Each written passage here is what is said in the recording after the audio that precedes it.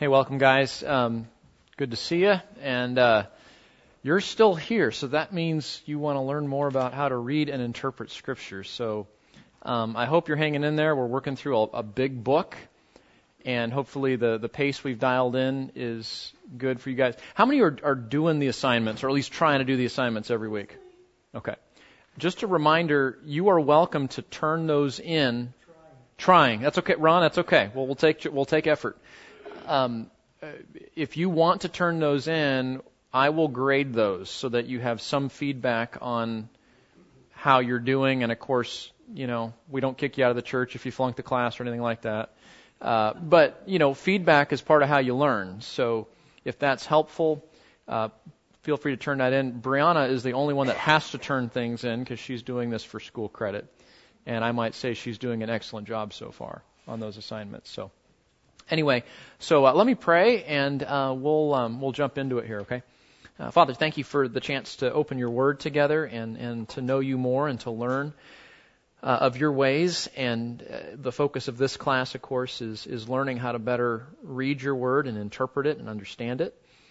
And we pray, Lord, tonight that you'll give us all wisdom and insight, and that we might grow closer to you as we come to better understand the book that you inspired and gave to us. And Lord, we often thank you for your word, but we just want to repeat our gratefulness to you, to have a navigational aid in life, to have a record of your faithfulness and your character, and to recognize that revealing yourself to us in such a unique and personal way is a great reminder that you love us and that you care about us and desire a relationship. So we don't take these things for granted, even though we have multiple Bibles at our disposal. Lord, make us truly to be men and women of one book, and we'll give you glory.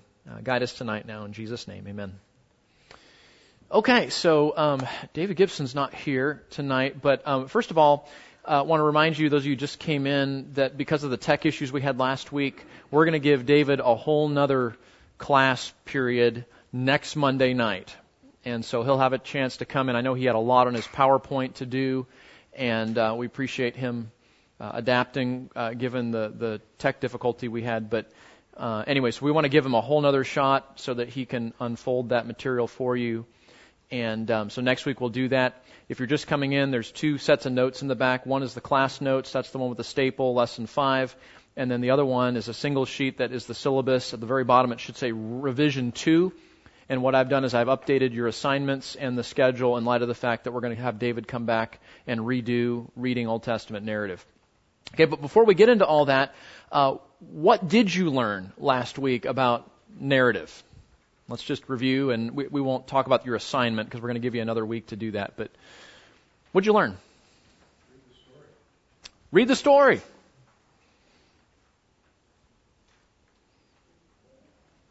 And then read it again. We were. I almost am afraid to ask this. How many of you are Princess Bride fans? Okay. I admit the first time I saw that movie, I thought it was stupid. And I never wanted to watch it again. And then I met a girl. And guys, you'll do crazy things when you meet the right girl, okay? And this girl, as I got to know her and her family, they would say the oddest things in the middle of normal conversation. Like, have fun storming the castle. Have you heard of Plato, Aristotle, Socrates? Yeah, morons. And be like, where'd that come? What does that even mean? And come to find out that the Boyds, 23.7% of their everyday conversation comes from movie lines. And so my only hope of getting to know this girl, let alone to marry her and run off with her, was I had to become conversant in this movie. So I'm going to date myself here, rented the movie. And I couldn't just get it on Amazon in those days, and watched it over and over and over until I could actually communicate with the family. And but as you watch a movie over and over and over again, whether it's Princess Bride or Lord of the Rings or Star Wars, whatever your Pride and Prejudice for you Jane Austen fans, whatever it is, you start to see things that you didn't see the first time. And even I appreciated Princess Bride, the 19th time that I watched it. It's like, this isn't so bad. This is actually kind of funny. And now you really, okay? So that's the point. Any literature, movie, book, the more you become familiar with it, the more you're going to see things and connections and appreciate it more. And the problem is we don't treat the Bible like that. We treat the Bible like my Bible reading plan says I'm going to read one chapter today, so I read one chapter. I try to get something out of it, and sometimes that we're successful, sometimes we're not. And then we move on with life, and that's just you don't bring up a movie, watch 5 minutes of a scene, and then go on with your day, and then the next day watch 5 more minutes, okay? Not that there isn't a place for reading a Bible chapter at a time, but just you're not going to get a sense of what the whole story is about by just doing that. So David's right. We have to read it and reread it and reread it. So what else did you learn last time?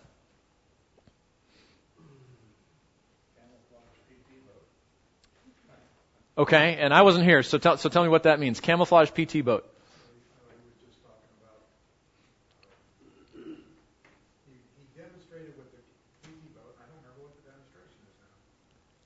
Okay, well, he's going to come back and do it again next week, so. Things that appear different than what they really were. Okay, things that appear different than what they really were. So let's do that. How many were in church Sunday, just yesterday?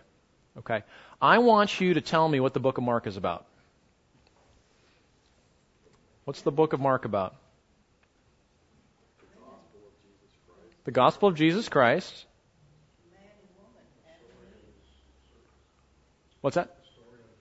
The story of his life. And Mark, if you were paying attention, Mark organizes his material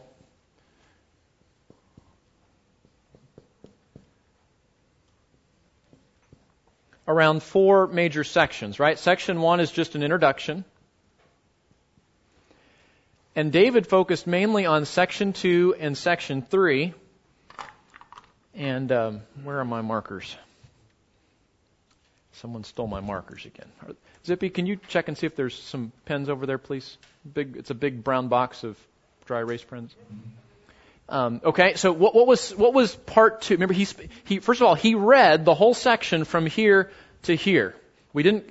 At the very last section is the actual events of the triumphal entry, the crucifixion, resurrection. But most of Jesus' ministry that Mark focuses on is number 2 and number 3. Number 2 is story after story, incident after incident, event after event, all designed to reveal who? Jesus as the Messiah, God's Son, right? This first section is who is Jesus? Right? He heals people from diseases. He does miracles. He calms the sea. And at the very end of that section, if you have Mark open there, at the very end of that first section, which is designed to help us to know who is Jesus, thank you, sir. At the very end of that section, you get to Mark chapter 8, and in verse 27, Jesus turns to his disciples and says what? Who do people say that I am? And you've had 8 chapters of story and history and events, all designed to show you and I as the readers, who is Jesus? And so at the very end, Jesus voices, and Mark puts it there, to make clear that that's what the first several chapters were about. Who is Jesus? So he looks at his disciples and says, who am I? Who do people say that I am? Well, some say John the Baptist, some say Elijah. Well, who do you say? And Peter says what? You're the Christ, the Son of the living God. See, they get it, right? They get it. So this is who is Jesus. Okay. What's the second section about? Or I guess it's the third section actually, but the main section that David talked about on Sunday asks a second question. Who Jesus is, that's the first part. What's the second question? What is he going to do? Why did he come, right? And so we get that from Mark chapter 9 all the way through really the end of Mark chapter 10. And that's where Jesus starts telling us and telling his disciples, why did he come, right? Remember, David said up until that time, the book of Mark, Jesus has not said anything about his death or resurrection. But now, between the end of Mark 8 and the end of Mark 10, he's answering the question, why did he come? And the events that happened between those two chapters, Jesus is starting to talk about that, right? And at the very end of it, Jesus says, okay, here's why the Son of Man has to die and rise again. And what do the disciples do? We got a question for you, Jesus. And Jesus says, what do you want me to do for you? And what do they say? Yeah, when you come into your kingdom, we want to sit on your right and your left.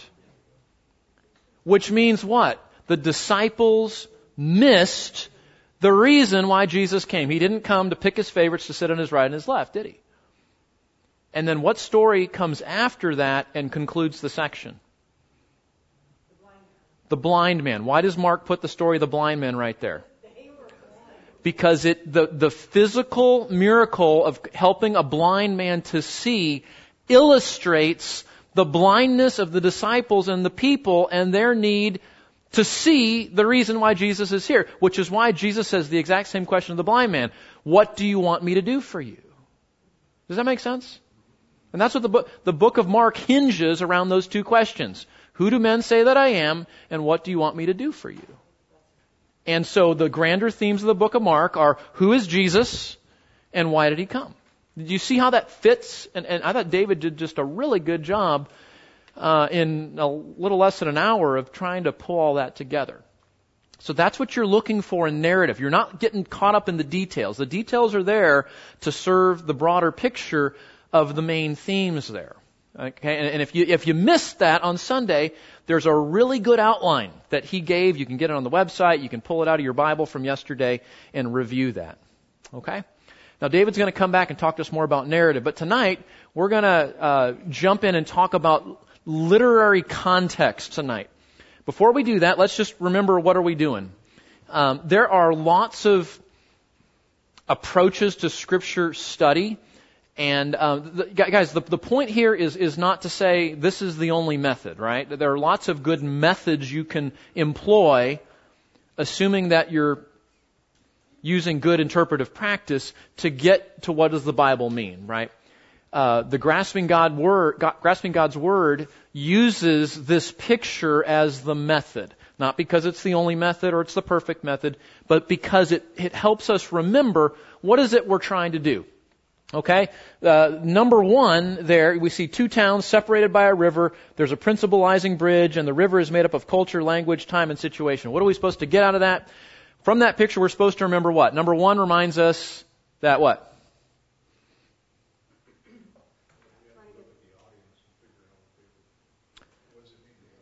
That's right. Step one is we're trying to figure out what did the book mean, what did the message mean to the original audience. We're asking the question, what was the authorial intent? What did the author mean? This is how we read the Bible. It's not how it makes you feel. It's not what I think it means, right? Maybe some of you have been to a Bible study where it's like, what does it mean to you, Dave? What does it mean to you, Cece? What does it mean to you, Karen? And we kind of go around the room and we sort of pull our emotional ignorance in that, right? We don't want to do that. We want to know, what did the author mean to the audience that he originally wrote to? And that's grasping the text in their town. Then secondly, we look at that river, that symbolic river of culture, language, time, situation, and then we ask the question, okay, so what were the differences between the original audience and us? Cultural differences, language differences, history differences, and that helps us to ensure that we're understanding what the author meant and how we might begin to think about differences and similarities between our town, so to speak, and their town. And that's why we have to look at grammar and language. That's why we have to do historic studies. That's why we occasionally look up words in Hebrew and Greek to make sure we're understanding what they mean, and we want to understand something about the cultural background of the original audience. Step 3 is we want to cross the principalizing bridge. Once we've understood what the author meant to the audience, and we understand the differences of that time and culture, then we can take the message, right? The actual message, the theology, the principle, the point of the story, the theme, and we can bring it over into our contemporary culture so that we can now start thinking about applying it in our situation. And then step 4 is we want to make sure, having done that we didn't end up in some sort of, bad teaching or false teaching. So we before we apply the Bible, we want to check what's called the analogy of faith, or sometimes we call it Scripture interprets Scripture, meaning we want to make sure that what we concluded from one particular text fits with the whole message of the Bible. So we double check it there. And then finally, we want to then apply it, right? How should we apply what we're thinking about, what we've learned? How do we apply those things today? Okay? So that's overall the method, and we've talked about several of these steps along the way. We've talked about grammar and syntax and culture and history and observing the text and whatnot. And so tonight we want to talk about the literary context. Okay? Literary context. What is the literary context? There's a note there, a definition in your notes that comes from the Grasping God's Word book. So let me just read you the definition that they give here. The literary context relates to the particular form that a passage takes. That's called the literary genre. That's how you say that name, genre.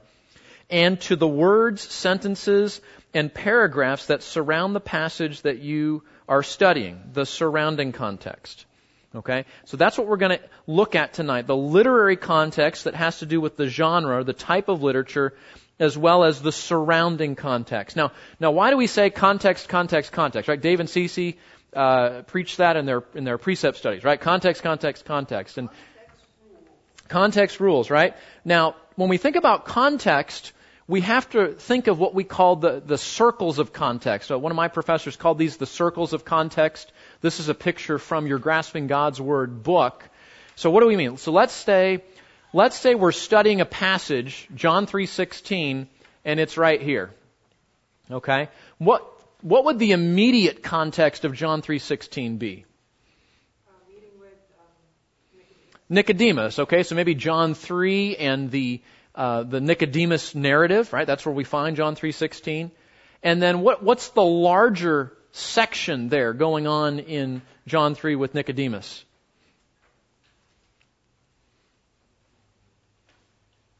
We don't know. So maybe we'd want to start at the beginning of the book, start reading in chapter 1, and work toward chapter 3 and see how does the encounter with Nicodemus fit into that initial couple of chapters, right? Just like David Gibson showed us how those two questions in Mark 8 and Mark 10 fit into the overall argument of the book. And then we'd step back even a step further and say, well, how does John 3:16 fit into the whole context of the book of John? Right? We want to read all 21 chapters, right? And read the whole book and see how does that fit into all of that. And then we ask even a broader question, how does John 3:16 fit into the message of the whole Bible? We were talking to we're doing the Gospel of Mark with our Awana students on Wednesday night, 3rd to 6th grade. And one of the things I'm trying to help them to see, because we did Genesis last year, is how do some of the things that the Bible talks about in Genesis fit with what's going on in Mark? For God so loved the world that He gave His only begotten Son didn't start in John, did it? It started way, way back in Genesis 3 when God made a prophecy, really, that one day the seed of the woman would come and crush the head of the serpent. And then that gets played out in the covenant with Abraham, and that gets illustrated through the prophets and some of the things that we learn about the Messiah. So we're connecting that. And you say, man, Pastor Keith, that sounds like a lot of work. Well, like I said, do you want to parachute into episode 6 of Star Wars and just watch 5 minutes of a scene? Or do you want to go back and start with episode 1 and hear the whole story? Right? What's that? Well, 3, 4, and 5, or 4, 5, and 6 were really 1, 2, and 3 for those of us that are old. Yeah, the whole story, right? So these are called the circles of context. So what we don't want to do is just focus with our microscope on John 3:16, or even maybe just the immediate passage there. We want to understand how that fits in the overall story. And that's particularly important in the narrative portions of Scripture, but it's really important in every book. Okay? So let's just look at some examples here, okay? We're going to work through these examples together. Okay? So first of all, I want someone to identify Who says this? May the Lord, where is this found? May the Lord watch between you and me when we are absent one from the other. Where's that in the Bible? I took the references out so you wouldn't cheat. And David Gibson said something about not having chapter divisions and verses last week, so I'm playing the game here. Any idea where that is? It was in one of the covenants between, I don't think it was Abraham. Was it Okay, Dave's getting warmer. Do you know where I first heard this passage? I was probably younger than Anson on a necklace. Who said that? On a necklace. It was the J.C. Penney gift. You remember when they had a gift catalog, the Christmas catalog? I'm really dating myself now. And it was this necklace that had two medallions that were kind of cut and they fit together. And it had this verse on it. May the Lord watch between you. And the idea was, girls, you understand this? So Brianna and Amy, because they're friends, they're going to buy the set. She's going to wear one, and God's going to watch over us when we. Okay, well, let's turn in our Bibles to Genesis 31, and let's talk about where that comes from. That literally is where I first heard this verse. The J.C. Penney Christmas gift catalog. And for the kids in the room here, the J.C. Penney Christmas catalog was what we looked at before there was Amazon, when it came to Christmas lists. So this verse actually comes when Laban is pursuing Jacob after Jacob has decided that 14 years for one woman is long enough to work for a father-in-law. And he's going to leave. And so he leaves at night, and Laban pursues him and overcomes him. You probably remember some of the story here. And so they go up, and chapter 31, verse 36, then Jacob became angry and contended with Laban and said, what is my transgression? What is my sin? Right? And so they're why have you hotly pursued me? And Laban says, you took my gods. And remember, Rachel had taken the gods. And okay, so that's the context. And now we get to our verse. Okay, so look with me at verse 44. And I want you to read and tell me what's the context there.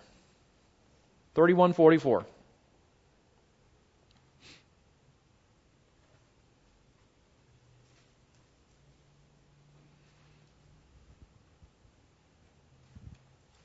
So read it until you think you understand it, and then tell me what it means.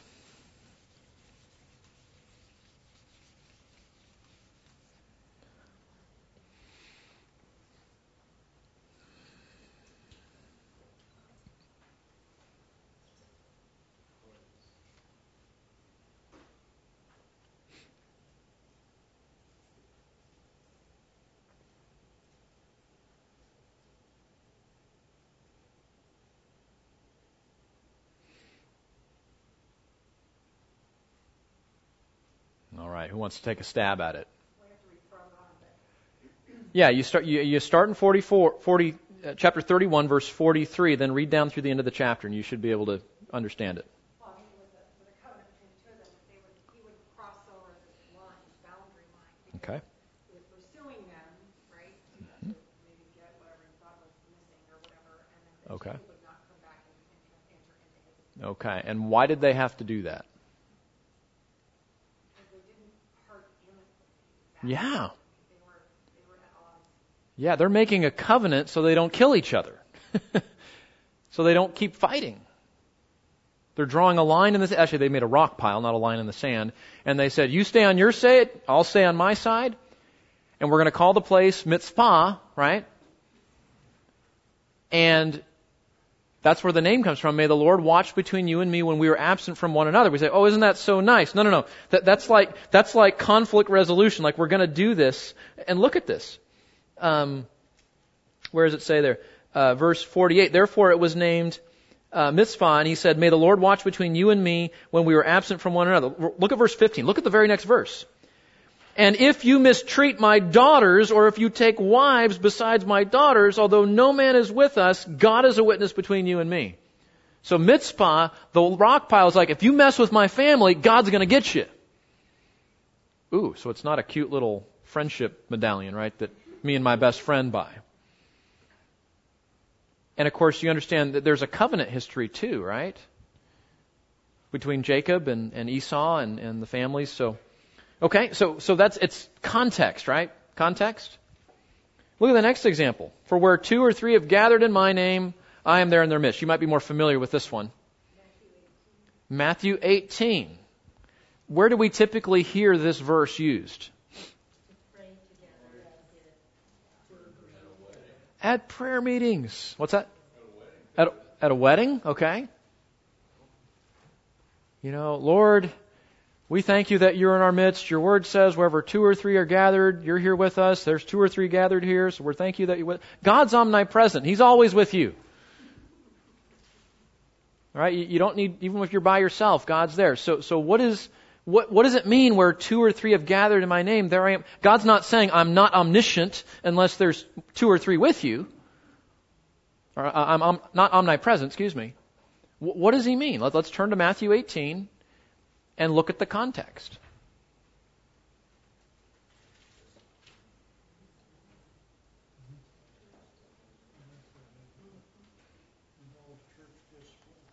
It involves church discipline. Okay. So Matthew chapter 18, let's find it.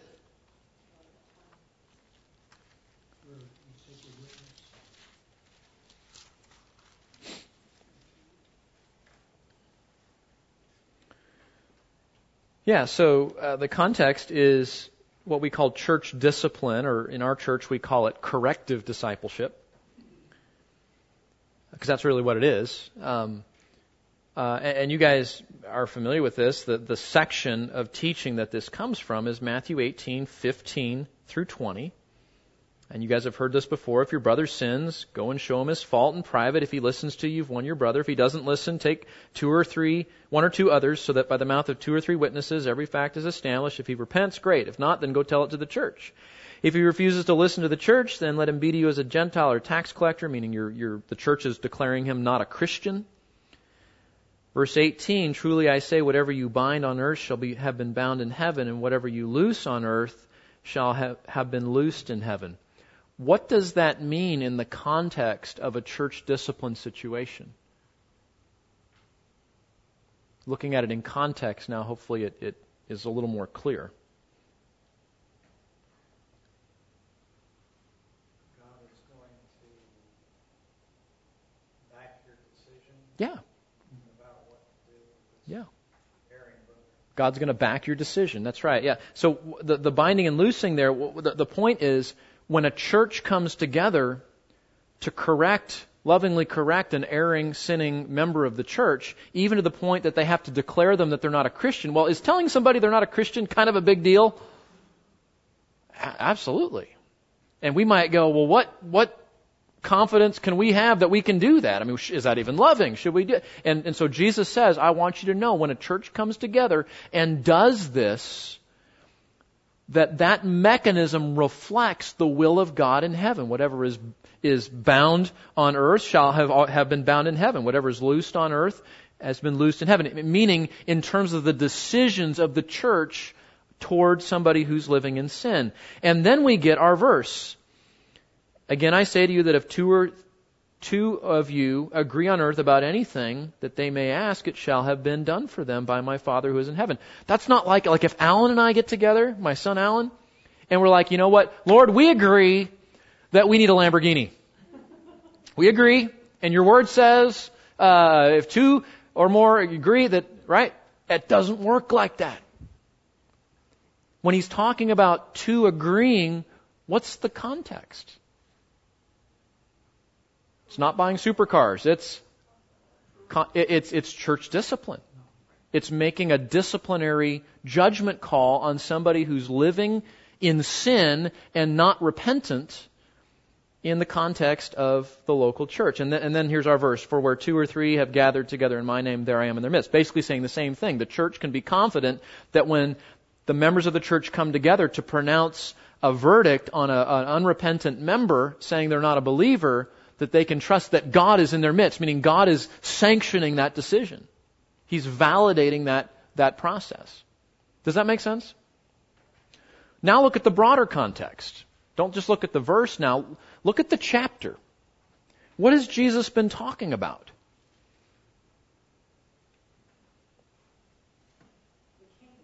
He's been talking about the kingdom, right? The lost sheep.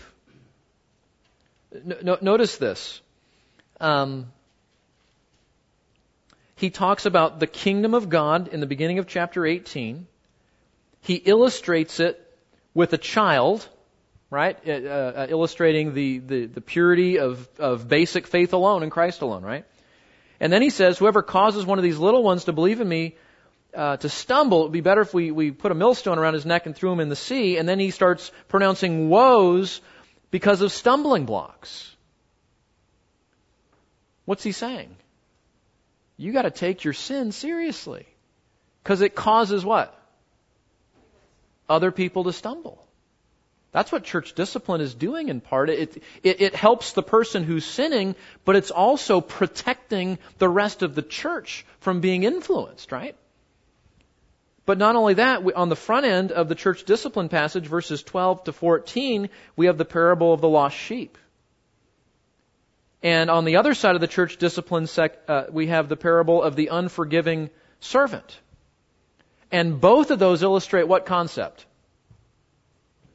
Forgiveness, and how a shepherd leaves the 99 and goes after... Well, guess what? What is a church doing when there's somebody living in sin? They go, well, everybody sins. I don't want to have that awkward conversation. That's not very loving. No. What does a church do? They go after the sinning person because they care for that person's soul.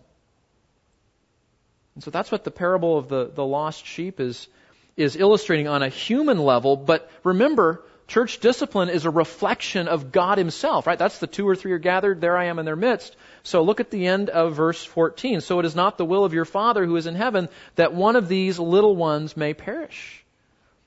That's why you need to go and do church discipline, so that you're rescuing a wayward sheep. So the little one there is a wayward one. Mm-hmm. And then, as I said, both of them illustrate forgiveness, right? So the parable of the unforgiving servant illustrates that forgiveness is what we're trying to exercise there. And interestingly enough, that goes into the conversation about divorce, where forgiveness and reconciliation is the main theme going in to think about that. So anyway, we can keep expanding those circles of context with Matthew, but that church discipline section comes, it's sandwiched between 2 sections on forgiveness and loving people enough to go and help them when they're in trouble. What's that? It does work, yeah. Okay, now I didn't put the reference here. I want to see if you can get this one. You are a gracious and compassionate God, slow to anger and abundant in loving kindness, and one who relents concerning calamity. Is that pretty good theology? Assuming that person is talking about, well, who's that person talking about? You are a gracious and compassionate God, right? Who is it? Jonah. It's Jonah. Now, is Jonah saying that as a compliment? Like, I'm going to memorize that verse like it's great theology 101? I told you you're going to do that. Just read it. Yeah. This is Jonah complaining. But you wouldn't know that if you didn't know the story. And your homework assignment this week, your mission, should you choose to accept it, is you're gonna look at the book of Jonah and you're gonna try to mark the scenes, right? Because narrative is all about, and David talked about this last time, marking out the scenes. That helps you to determine what is the context that I'm working in. So when Jonah says that you're a gracious, compassionate God, slow to anger and abundant loving kindness, and one who relents concerning calamity, why is he complaining? Yeah, and why does Jonah not happy about that? Why does he hate the Ninevites? Yeah, because they were horrible in cultural hate. Yeah, and remember when Jonah is writing this, the Assyrian Empire runs the world. Judah is this tiny little blip on the radar screen, and the Assyrian Empire is wrapped around it for hundreds of miles in every direction, and Judah is the only region that they haven't conquered yet. And I mentioned, I think a couple of weeks ago, we were talking about Jonah a little bit, that if you read the history books, there's actually some, when they excavated Nineveh and dug up the ruins of this empire, they found history books that actually recount what the Assyrian soldiers did to their captives when they took over their cities. And it is R-rated. It is horrible. And so Jonah has, at least some human reason for being angry.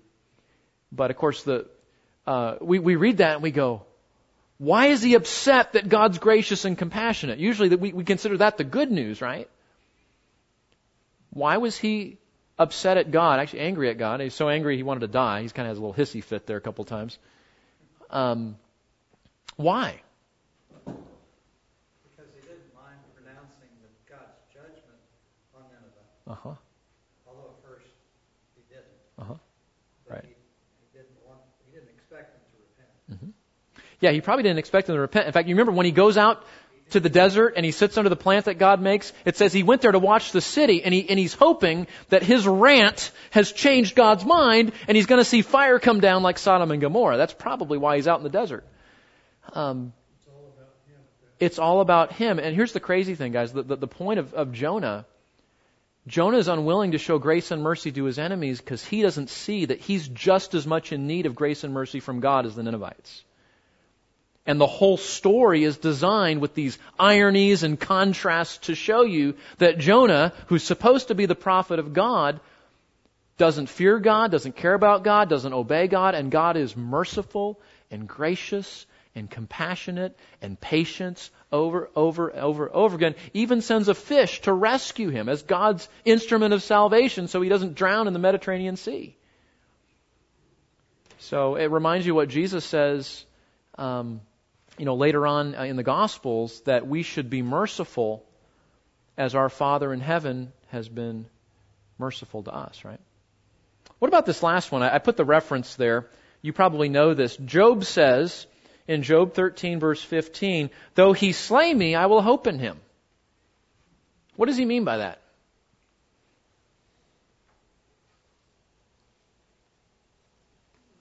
Well, let's look. Turn in your Bible to the book of Job. When I hear this verse quoted, I hear it quoted as a exemplary demonstration of mature faith. Right? Even if God kills me, even if God makes my life really, really miserable, I'm not going to give up my hope and trust in Him. That's usually how we hear it. And now look at the passage. And I'll resist teaching you the whole book of Job, but read enough of the context to understand. It's usually dangerous to memorize half of a verse, right? So Job here is responding. In this case, he's responding to Zophar, one of the three friends, and he says, chapter 13, verse 15, though he slay me, I will have hope in him. And we say, great, he's hanging on to his faith. Even if God's will is to kill him, he's not going to lose his faith. Okay, read the second part of the verse. What does it say? Nevertheless, I will argue my ways before him. Well, that doesn't sound so good. What does he mean by that? He's righting God's wrong, and Job is trying to convince him of that. And then he says in verse 16, and this also will be my salvation. Now that's a little bit hard to understand if you don't understand what's going on in Job, but let me put it together for you. When he says, though he slay me, yet I will hope in him, even if God kills me, I'm going to hope that God does what's right. How? Because I'm going to argue my case with him, show him that God's wrong and I'm right, and that's going to be my salvation. Oh, that doesn't sound like a good example to follow. Because it's not. So, context. As Cece said, context is king. Now, you know this. You don't like to be taken out of context, do you? Roger, when you and Ruth are talking and you say something and she doesn't hear the whole thing and she thinks, you're insulting her when you were actually complimenting her. I mean, that's happened to all of us in life and marriage, and we don't like that. You got to hear it in context. Okay, so that gives you some ideas of why context is so important. Now, how do we determine context? We determine context by reading, rereading, and rereading a book over and over and over again. And David talked about the importance of doing that. Even, how long did he read the book of Mark yesterday? It's like most of the sermon, wasn't it? Did it help you to understand the main points, though, just by reading it? Why don't we do that more often? Yeah, time, right? Time. We don't all have all the time in the world, but the point is you're not going to get familiar with The Princess Bride by watching 3 minutes of a scene once a week. You got to watch it over and over and over. And you may have to break it up. You may not have time to go through the whole thing, but that should be your goal, right? So you're going to read it, reread it, and reread it. And as you do, the second thing you're going to do is you want to orient your book within the larger context of Scripture. What do I mean by that? This is, how many of you have seen this before? The arc of biblical history? This is from a book called Max Anders' 30 Days to Understanding the Bible. I came across this book as a brand new Christian when I was in college. I became a Christian in college. I don't remember how or why I got this book, but it was a God wonderful thing that happened. Because what this book does is it helps you to understand the Bible in 30 days. Convenient, right? But one of the things that it does is it takes this big overwhelming book that's going to take most of us a really long time to work through, and it divides it up into these sections that help you to see the overall history. So, again, for those of you that aren't familiar with this, here's how it works. He has these little pictures that demonstrate each phase of the Bible's history. So we start right here with creation. That's number one. You end here with the missionary portion where people are going out and sharing the gospel, right?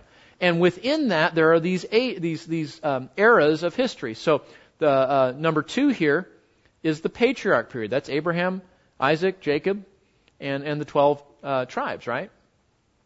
And then after the patriarchs, which take us to the end of Genesis, then we go into Exodus, right? We understand that, where the Israelites are in Egypt. We've got the Egyptian temples there to remind us that's what phase 3 is about, God's deliverance and the mighty hand and outstretched arm. They receive the law, right? Then they go into the promised land, right? They're going to take the promised land. That's the conquest. We've got the swords here to remind us they're going to go in and take the land that God promised to give them, right? Well, guess what? They quickly fall disobedient, especially after Joshua dies. We'll talk about that in a moment. And so we enter a time where everybody does what's right in his own eyes, and God raises up judges to try to get the people under control. And then they say, well, that's not good enough. We demand a king. God says you don't need a king. They demand a king. So God relents and gives them a king, and we go into the kingdom era, right? With King Saul as the first king, and then the very last kings, right, in the divided kingdom before one goes into Assyria and one goes into Babylon. That's the exile, right? The people of God are taken into captivity. Then they come back from captivity. They rebuild the walls. They rebuild the temple. That's Zerubbabel, right? That's Ezra. That's Nehemiah who rebuilds the walls. They come back, and then the Bible ends. The Old Testament ends. There's 400 silent years between the end of Malachi and the beginning of the Gospels. The silence is broken by who? John the Baptist, the voice of one crying in the wilderness, right? And then we get the Gospels. Then the church starts in the book of Acts, leads us into the mission era. We could add, consummation and revelation there if we wanted to. But you see, so when you're in your Bible reading plan and you're in 1 Samuel, and you go, who's Samuel? Why is he first? And you go, wait, okay, Samuel was the last what? He was the last judge. And Samuel ushers in what transition in the Bible, according here? The kingdom era, right? He's the one that goes and commissions Saul. King Saul is the first king. So we know that Samuel is going to happen right in this area here. So knowing something about judges and the kingdom helps us to have context for what you're reading about in Samuel. And I recommend this book because not only is it going to give you history and dates, and what he does is he goes through and gives you a little summary for each one of these eras of history and who the main characters are and the dates that it happened and some of the passages you want to pay attention to. Then he does a whole thing on geography. I failed geography. I have a brother who's 2 years younger than me, and he's like a geography god.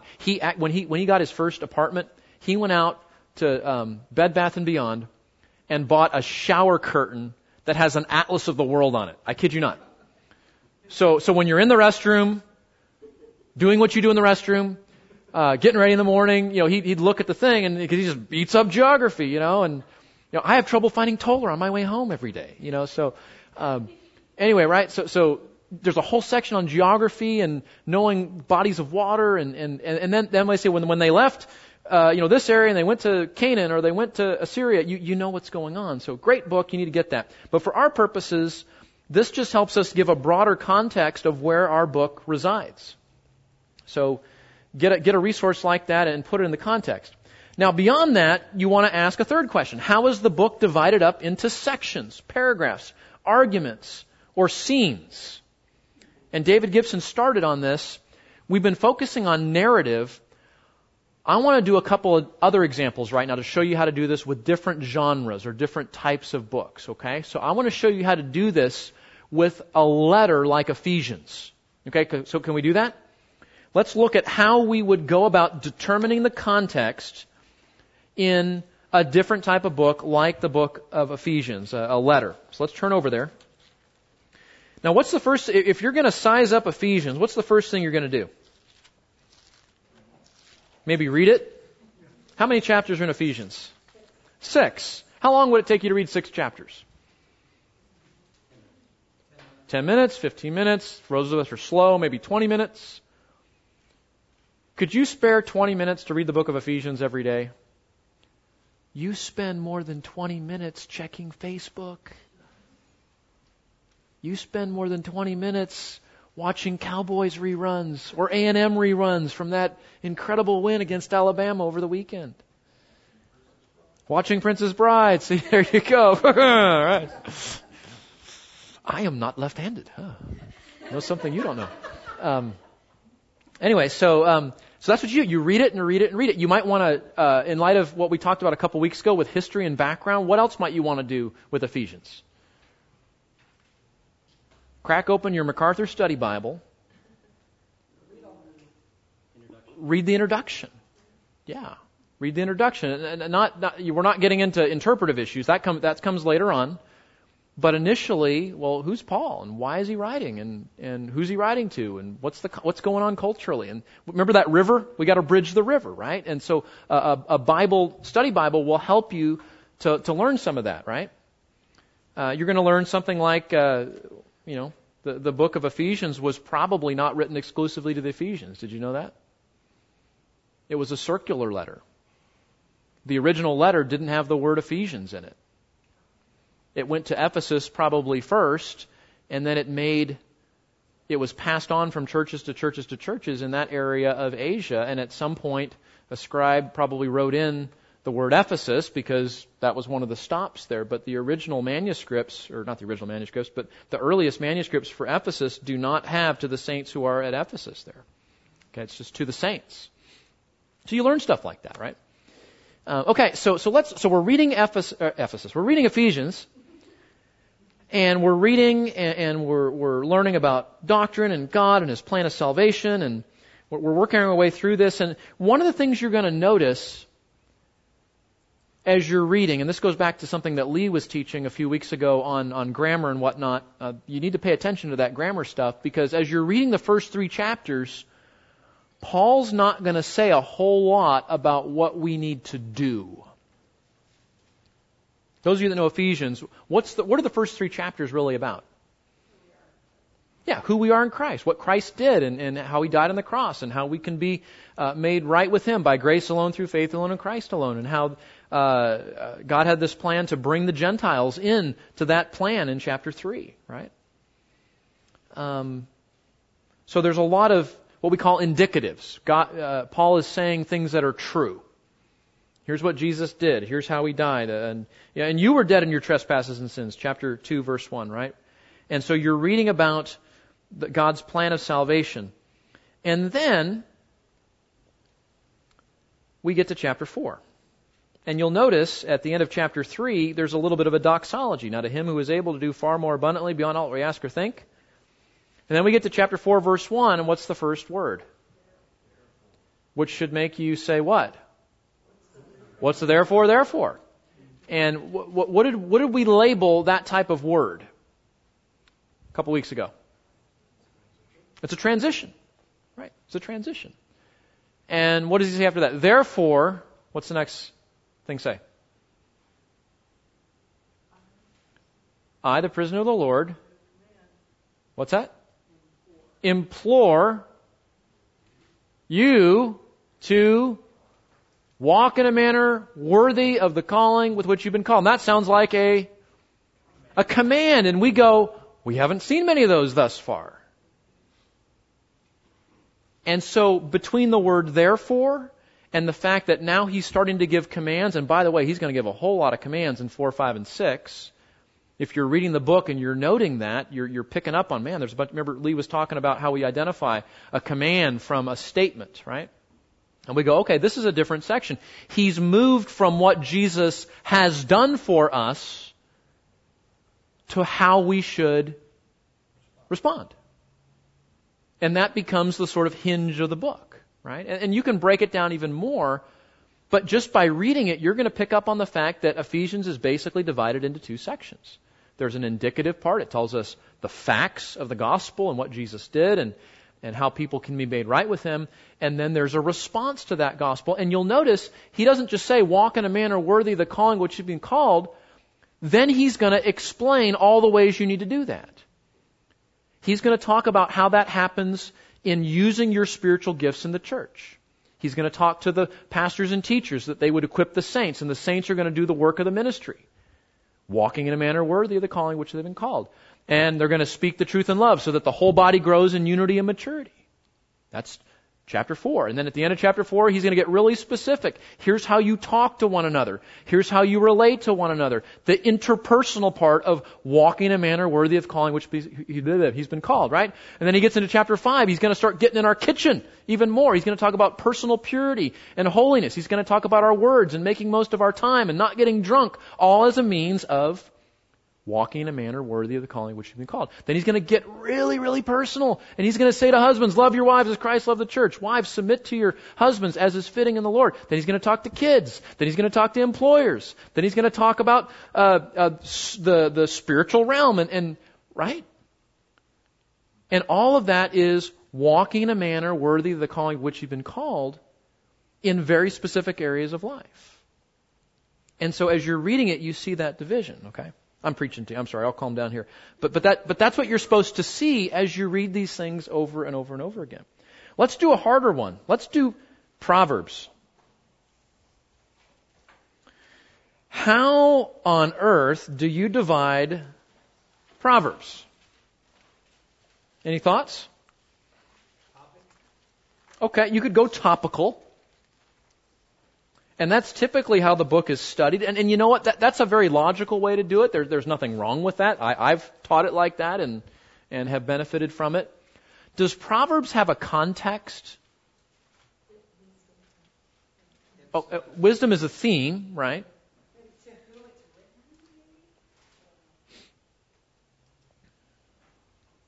Does Proverbs have a context? Let me ask it like this.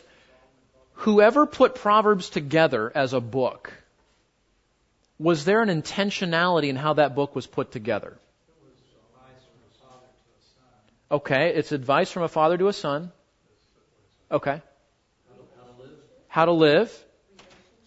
Relationships. Okay, those are all themes, right? And a father to a son, that's the initial thought here. Can I show you? Proverbs has more of a context than you realize. And I had to study this book. I'd never preached through the book of Proverbs, and I worked through it several years ago in Sunday school, and I saw it really for the first time.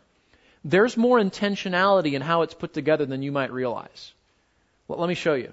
Now, if you're reading the Proverbs as a book, you're going to see this. If you're reading one chapter of Proverbs a day, which I love to do, that's really good, but you might miss how all those chapters are connected if that's the only way you read it.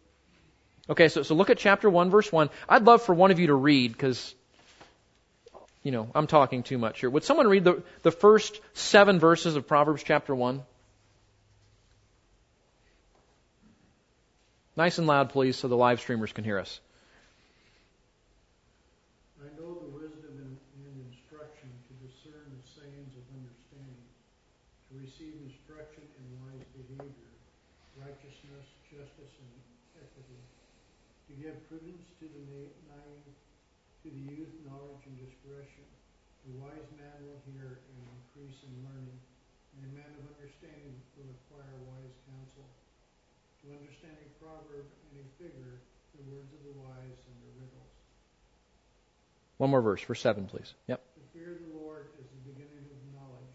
Fools despise wisdom and instruction. Thank you, Ron. That's the purpose of the book, right there. Solomon tells us, here's why I'm writing. And we know that there are some other sages that also participated in the book of Proverbs as well, mostly Solomon. And that's why he says, I'm writing this to know wisdom and instruction, to discern sayings, instruction. Here's the main idea. Here's the main theme is chapter 1, verse 7, right? The fear of the Lord is the beginning of knowledge. Fools despise windows and instruction. And the goal, verse 5, is that a wise man will hear and increase in learning, and a man of understanding will acquire wise counsel. Now, hold your place there. Go to the very end of the book. It starts with the fear of the Lord and a wise man who lives in that and learns in that, right? How does the book end? A wise woman. And what's the culmination of this song of praise for the P31, the Proverbs 31 woman? It's in verse 30. Charm is deceitful and beauty is vain, but a woman who fears the Lord, she will be praised. That didn't happen on accident, guys. That's inclusio. That's the bookends, right? We have fear of the Lord at the beginning and fear of the Lord at the end that shows us the theme of the book. We have a wise man at chapter 1, a wise woman at the end. That shows us it's the theme of the book. Do you see that? So there's an intentionality here. And not only that, if you go back to chapter 1, it starts, hear my son, your father's instruction, do not forsake your mother's teaching. So dad is talking to his children. What's the wise woman doing at the end of Proverbs 31? Her children rise up and call her blessed because she has shepherded them well. So you've got Solomon doing it in chapter 1. You've got the wise woman being praised for it at the end. So it's a reminder of godly parenting and instruction. As some of you said, it's a father sitting down with his son. It's a mom participating in the shepherding of her children. And then, starting in chapter 1, verse 8, there's this ongoing dialogue between Solomon, dad, and his kids, and they talk about all sorts of things until we get to the end of chapter 9. There's a context between chapter 1 and chapter 9 if you read it. It's an ongoing dialogue. And you'll notice this. Solomon repeats himself. He says the same thing in like every chapter. And I thought, you know what? That's because he was a parent. Right? Because our kids don't often listen very well and heed the instruction the first time. And I know because I gave my mom, made my mom crazy doing that. And you probably did too. So there's repetition. We know this is written by a parent. And then in chapter 10, notice what happens there. What does chapter 10 verse 1 say? Before you get to, before you get there, what does it say?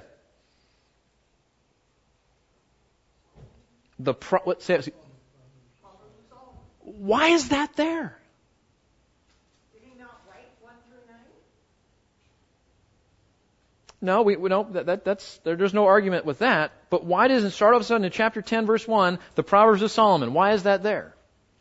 It's a transition. You're supposed to read that and go, why is that there? Oh, maybe it's a transition. And the book is transitioning from an ongoing dialogue, a divinely inspired eavesdropping between a father and the son about how spiritual conversation should go in the home. That stops in chapter 10, verse 1, and now we have Solomon giving us his proverbs or his wise sayings. And this is where the book has less context now. There's context between chapter 1 and chapter 9. Then starting in chapter 10, this is more, not random proverbs, but there's less context. But can I just show you? It's not all without context. Look at some of these. I was reading this one day, doing my Proverbs of the Day thing here. Look at chapter 18.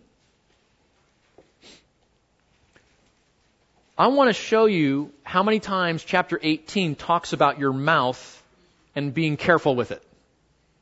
Okay? These are not random. Look at this.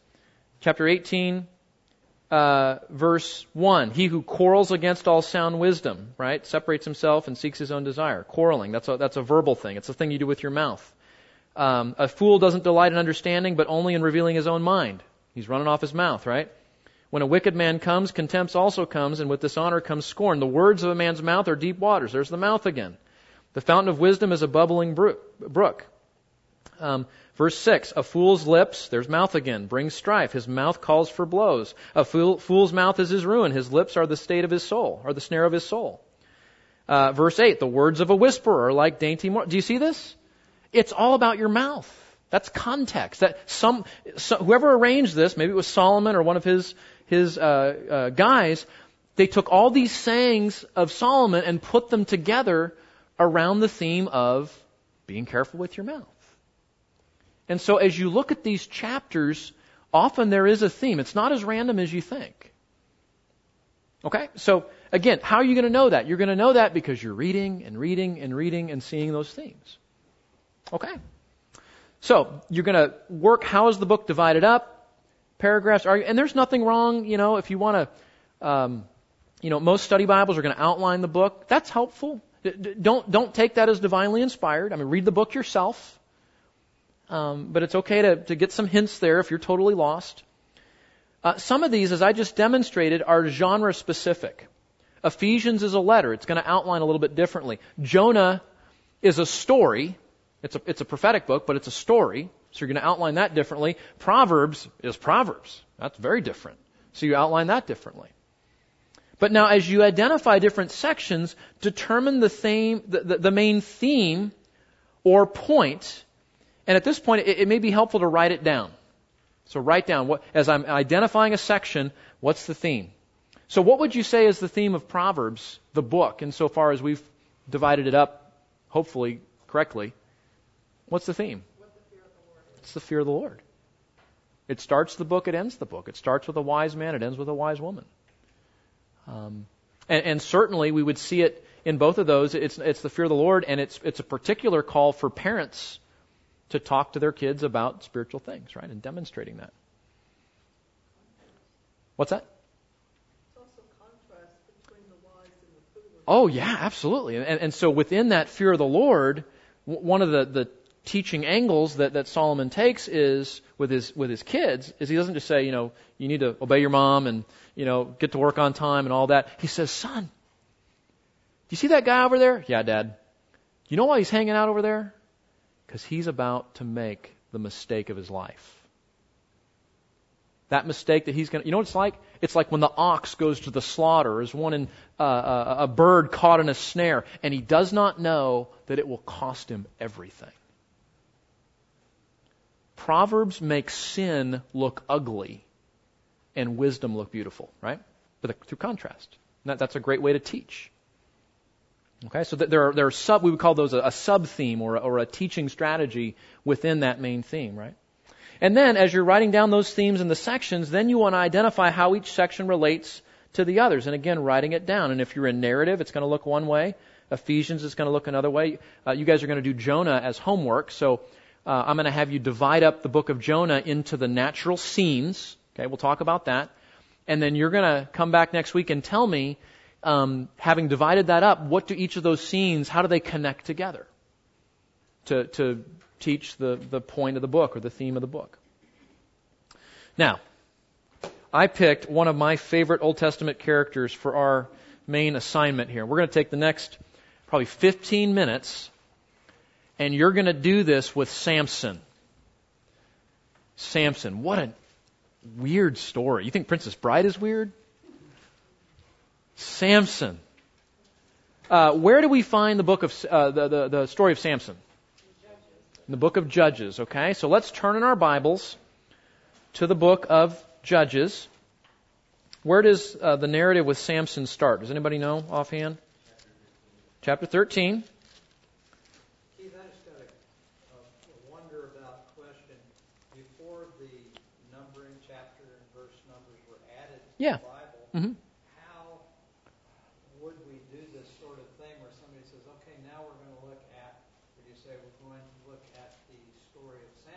Yeah. Just had to know where that was in the scroll. Well, really, the idea of having your own copy of any biblical book is only a few hundred years old. So remember, prior to the printing press, prior to, really just a few hundred years ago, the way Christians would learn the Bible is they would gather together and someone would read it or maybe recount it from memory. So you wouldn't study it the way we're studying it. You would do it orally, almost like we would watch a movie and then talk about it later on. Would be probably more how it happened. But it's a fascinating question, isn't it? It's a good question. Okay, so you got Samson, starts in chapter 13, and it concludes at the end of 16. And on your notes there, what I want you to do, I want you to read through the book of Samson right now, just kind of skim through it. And you probably can't read it really slow and detailed right now, but I want you to read through it as best you can. And I want you to identify the sections of the story. Where does it seem like there's a scene change? Okay? Ready? And go to it. It's a comical book, but you're not allowed to laugh on the funny parts. And a tragic book, too. And as you're reading, those sections in your notes is to write down where you think the scene changes are, okay? So as you're reading, if you think you see a scene change, remember geography change, dialogue, a major event change, any of those are markers. And then just kind of catalog, write down in your notes where you think those natural breaks are in the story. Drew, do we have live streamers watching? Okay. So for you two at home, this is not a coffee break. Get out your Bible and get to work, okay? All right.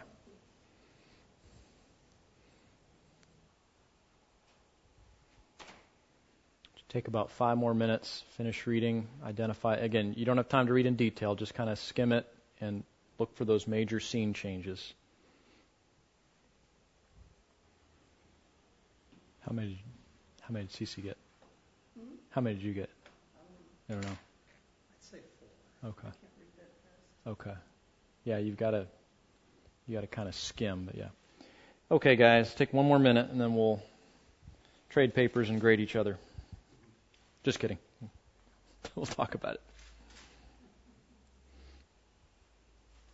Okay. How many of you think this is a really weird story? You're probably familiar with it.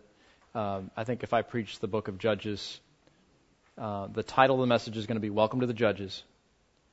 And the subtitle is going to be All the Weird Stories of the Bible.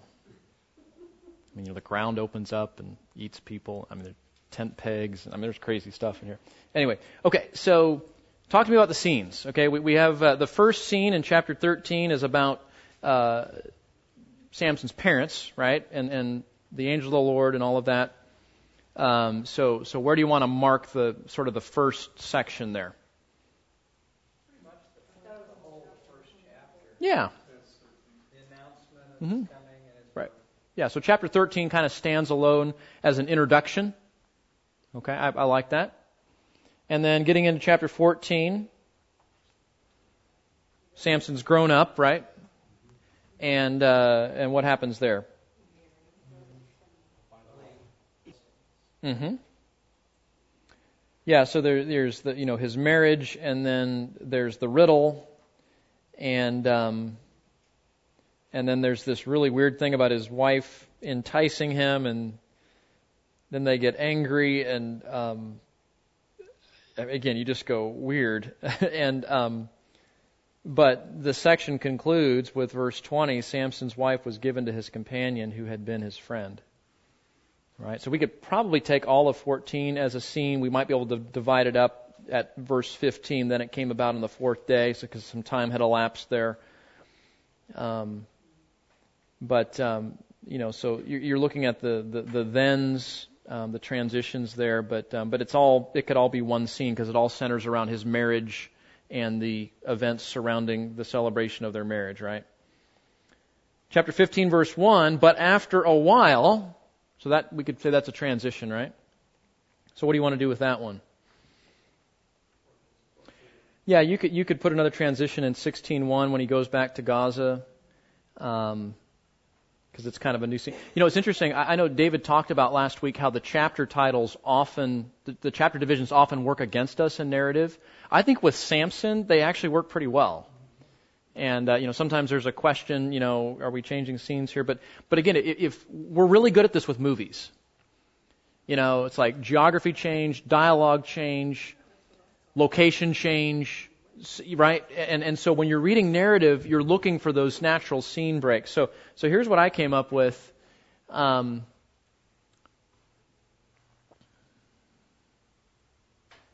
Okay, so it roughly follows and again, don't take this as, Pastor Keith says that, so that's right, okay? There's not really a hard right and wrong here, but just you're looking for those basic seed changes. And again, the chapters pretty much align with that. Now, I know you were skimming it, but did you notice the significance of 14:6, 19, 15, 14, 19, and 16:28? Yeah, the Spirit of the Lord. The repetition of the Spirit of the Lord coming upon him, that happens 2 or 3 times. And there's 2 times where Samson does something that he probably should have done a whole lot more times in the book. He calls upon the Lord. Okay. And so we go, okay. What do you make out of Samson? That's what they call a complicated character. A complicated character. Yeah, we see, especially at the end of the book, a desire for the Lord's name. We see a holy disdain for God's enemies. Those are good things. But we go, what on earth was this guy thinking? The guy had a girl problem, first of all. This is not how you pick your spouse, by the way. I've seen woman. Get her for me. Are you sure that's the right? I don't care. Get her for me. That's what he tells his parents, right? Underhanded, deceitful. And guys, this is what you see throughout the book of Judges, is guys that have some good qualities and then they're horrible, like Gideon. Right? The whole fleece thing, that's not a decision-making process. That's an illustration that Gideon didn't believe God. And yet God was gracious with him, right? And so you see these people that are supposed to be God-fearers, they're supposed to be, the leaders of Israel, and we go, they don't fear God? Now, if you're in chapter 16, just turn to chapter 17, and we read this commentary. Chapter 17, verse 6. In those days, there was no king in Israel, and what? Isn't that what Samson illustrates? Isn't that what Gideon illustrates? I mean, there's 1 or 2 better judges, but most of them are train wrecks. Now go to the very end of the book. Very, very end of the book. Last verse of the book. What were we supposed to learn about the book of Judges? We read a story and we go, I don't get it. I don't want to dress up like Samson for Halloween. I don't, because that's just, he's not. So what's the point of the book? Go ahead and read it, Dave. In those days, Israel had no king. Everyone did as they saw fit. Isn't that what the book's about? There's no leadership that fears the Lord, and so everybody does what's right in their own eyes. So as you break down the scene of Samson and you go, right, then you realize it fits. Samson's life fits what most of the judges demonstrate, that nobody fears the Lord. Everybody's doing what's right in their own eyes because there's no solid leadership. And even that fits in the broader context of this theme. Israel is rejecting the Lord as their king, and yet, what do we see? The Lord is gracious. And why does God answer his prayer to bring the house down on the Philistines and avenge the name of Yahweh? What a weird ending. Because he's showing compassion. Why doesn't God strike Gideon the first time he argues about the fleece and say, you should have listened the first time, I'm going to go get another guy? Because he's gracious. He's impatient. And he's patient. He endures. Just like Jonah, yes. But see, God is gracious and patient with his people. He works to show them their own inabilities and their need for mercy. And that fits in the broader context of the Old Testament, showing humanity that we need a Savior. That's how you work through the contexts. Does that make sense? So that's a 15-minute flyover of Samson and how it fits into the broader context. But that's the point. God says in 1 Samuel, 1 Samuel 8:13, Samuel is really one of the few good judges. He's the last judge. And the people, we want a king, we want a king. And Samuel says, no, you don't. And God says, calm down, Samuel. They're not rejecting you, they're rejecting me as king. That's what this is all about. It's the people rejecting God as their rightful Lord and King. Okay? Now, what I want to do just in the last 10 minutes of class or so here is I want to introduce you to literary genres. We're going to spend one whole class period on all of these genres. But I want to just start getting you into the theme of that because I know genre is probably a word that many of you are not familiar with. David Gibson illustrated this last week because narrative or story is one type of genre. Genre just means the type of literature. Are we talking about the book of Proverbs? Are we talking about a letter? Are we talking about a story? Are we talking about a law code? I was talking to somebody that's reading through the Bible, a friend of mine who's reading through the Bible the first time, and he sat down and he said, I got all the way to Deuteronomy in like 3 weeks. I'm like, man, you've been booking it. Good job. And he says, total, honest, innocent on his face, he looks at me and says, I didn't know what to do with numbers. And I said, brother, you're in good company. Most of us struggle with numbers. So it's because you're reading law code, and genealogy. And so, okay, so literary genre. What is literary genre? Think about this. If you're playing soccer, you're not allowed to use your hands. You can't punch your opponent like you can in hockey when you don't like what he's doing. You have to use your feet or your body. In American football, you can use your hands. You can carry, throw, and kick the ball in certain situations and in certain ways. Other ways you can't. It's penalty. In basketball, you can't kick the ball. You can't carry the ball, but you can dribble it, but you can't dribble more than once you stop.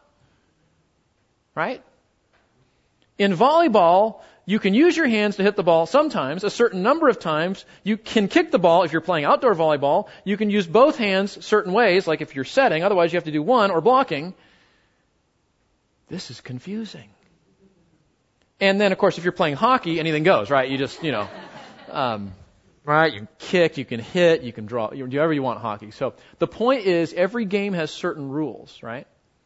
And when you're reading different types of literature in the Bible, you have to know the rules of the game, so to speak, of that type of Bible book, or you're going to get yourself in trouble.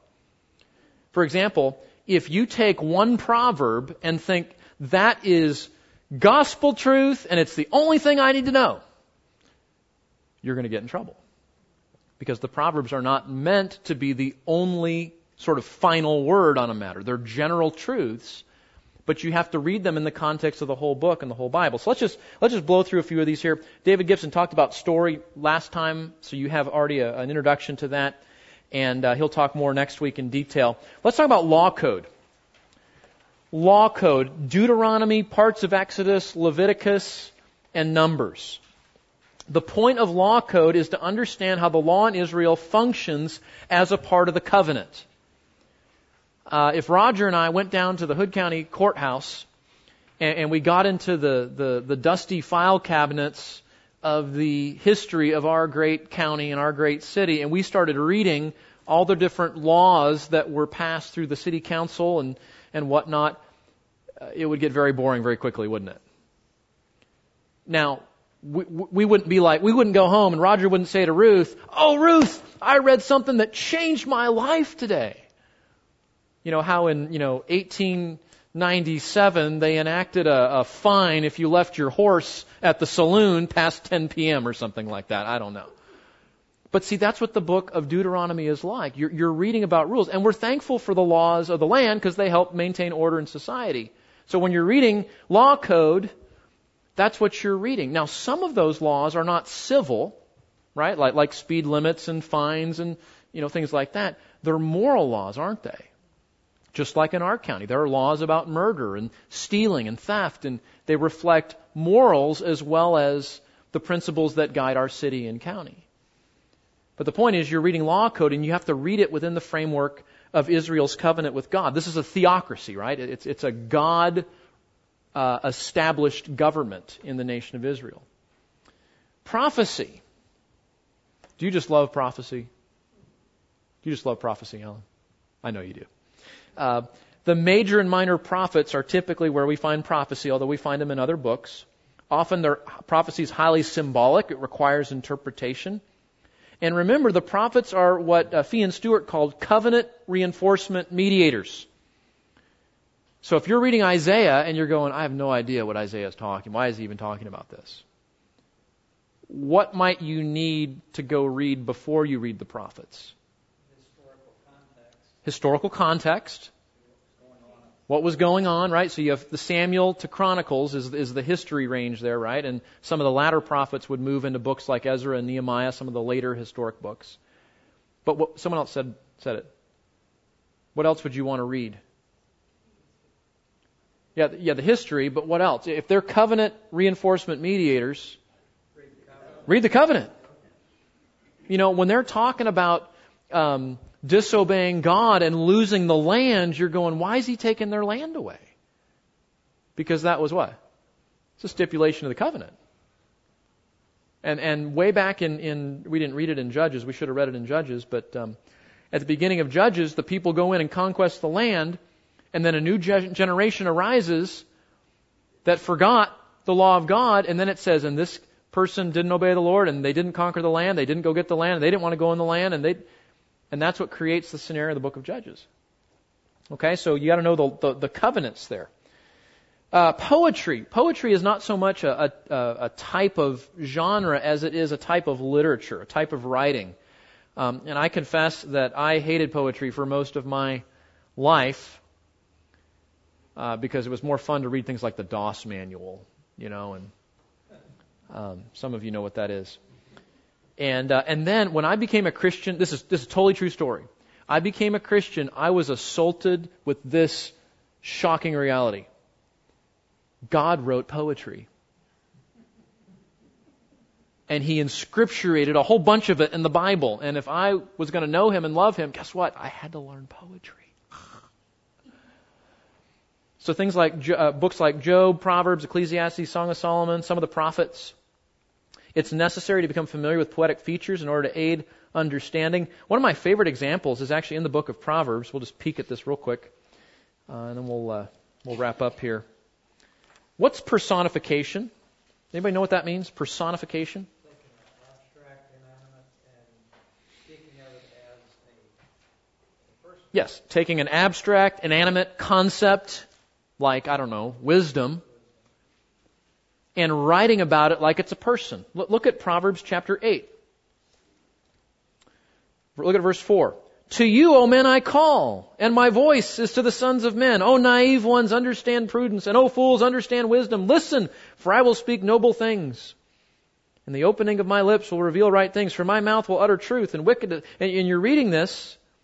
Look at verse 12. I, wisdom, dwell with prudence, and I find knowledge and discretion. Verse 22, the Lord possessed me at the beginning of His way, before His works of old. From everlasting I was established, from the beginning. So it's wisdom talking.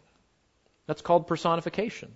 It helps us to learn about wisdom by giving wisdom the role of like how a person would talk, right? So those are some things you have to learn. Speaking of wisdom, Job, Ecclesiastes, Song of Solomon, and things like Proverbs, you got to understand. One of the rules is Proverbs are general truths, not exhaustive truths. So you have to read them in the context of the whole Bible.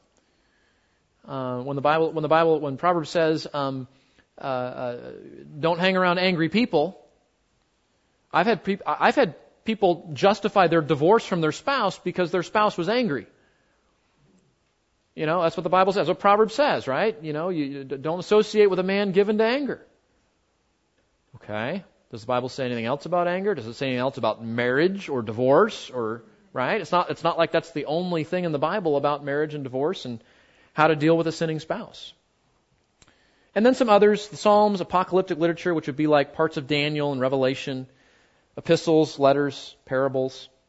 So we're going to touch on all that, but I just want to introduce the concept that different books in the Bible are different types of literature or genres, and they each have a set of rules. And knowing those rules will help you to read them intelligently. You say, where do I know the rules? Well, this book is going to help you. The whole back section of this book is going to help you. And a lot of it, too, you just kind of know. I mean, you just sort of figure it out as you go. So you don't necessarily need to go read a whole bunch of stuff to get it, but sometimes those resources are helpful.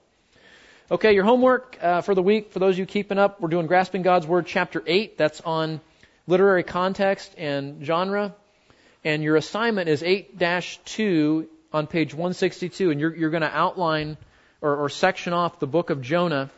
And what I want you to do is look for the connections between those so that you're appreciating each one of those scenes and how they connect to one another in their context. Okay, and for those of you that want bonus points, connect Jonah to the broader theme of what's going on at that time in Israel's history. Really, really interesting when you start getting in the weeds there. So, well, let me pray, and then if you have any questions, we can do that, but I want to respect your time for those of you that need to go. So, Lord, thank you for your word that is such an amazing book and reveals you and your ways.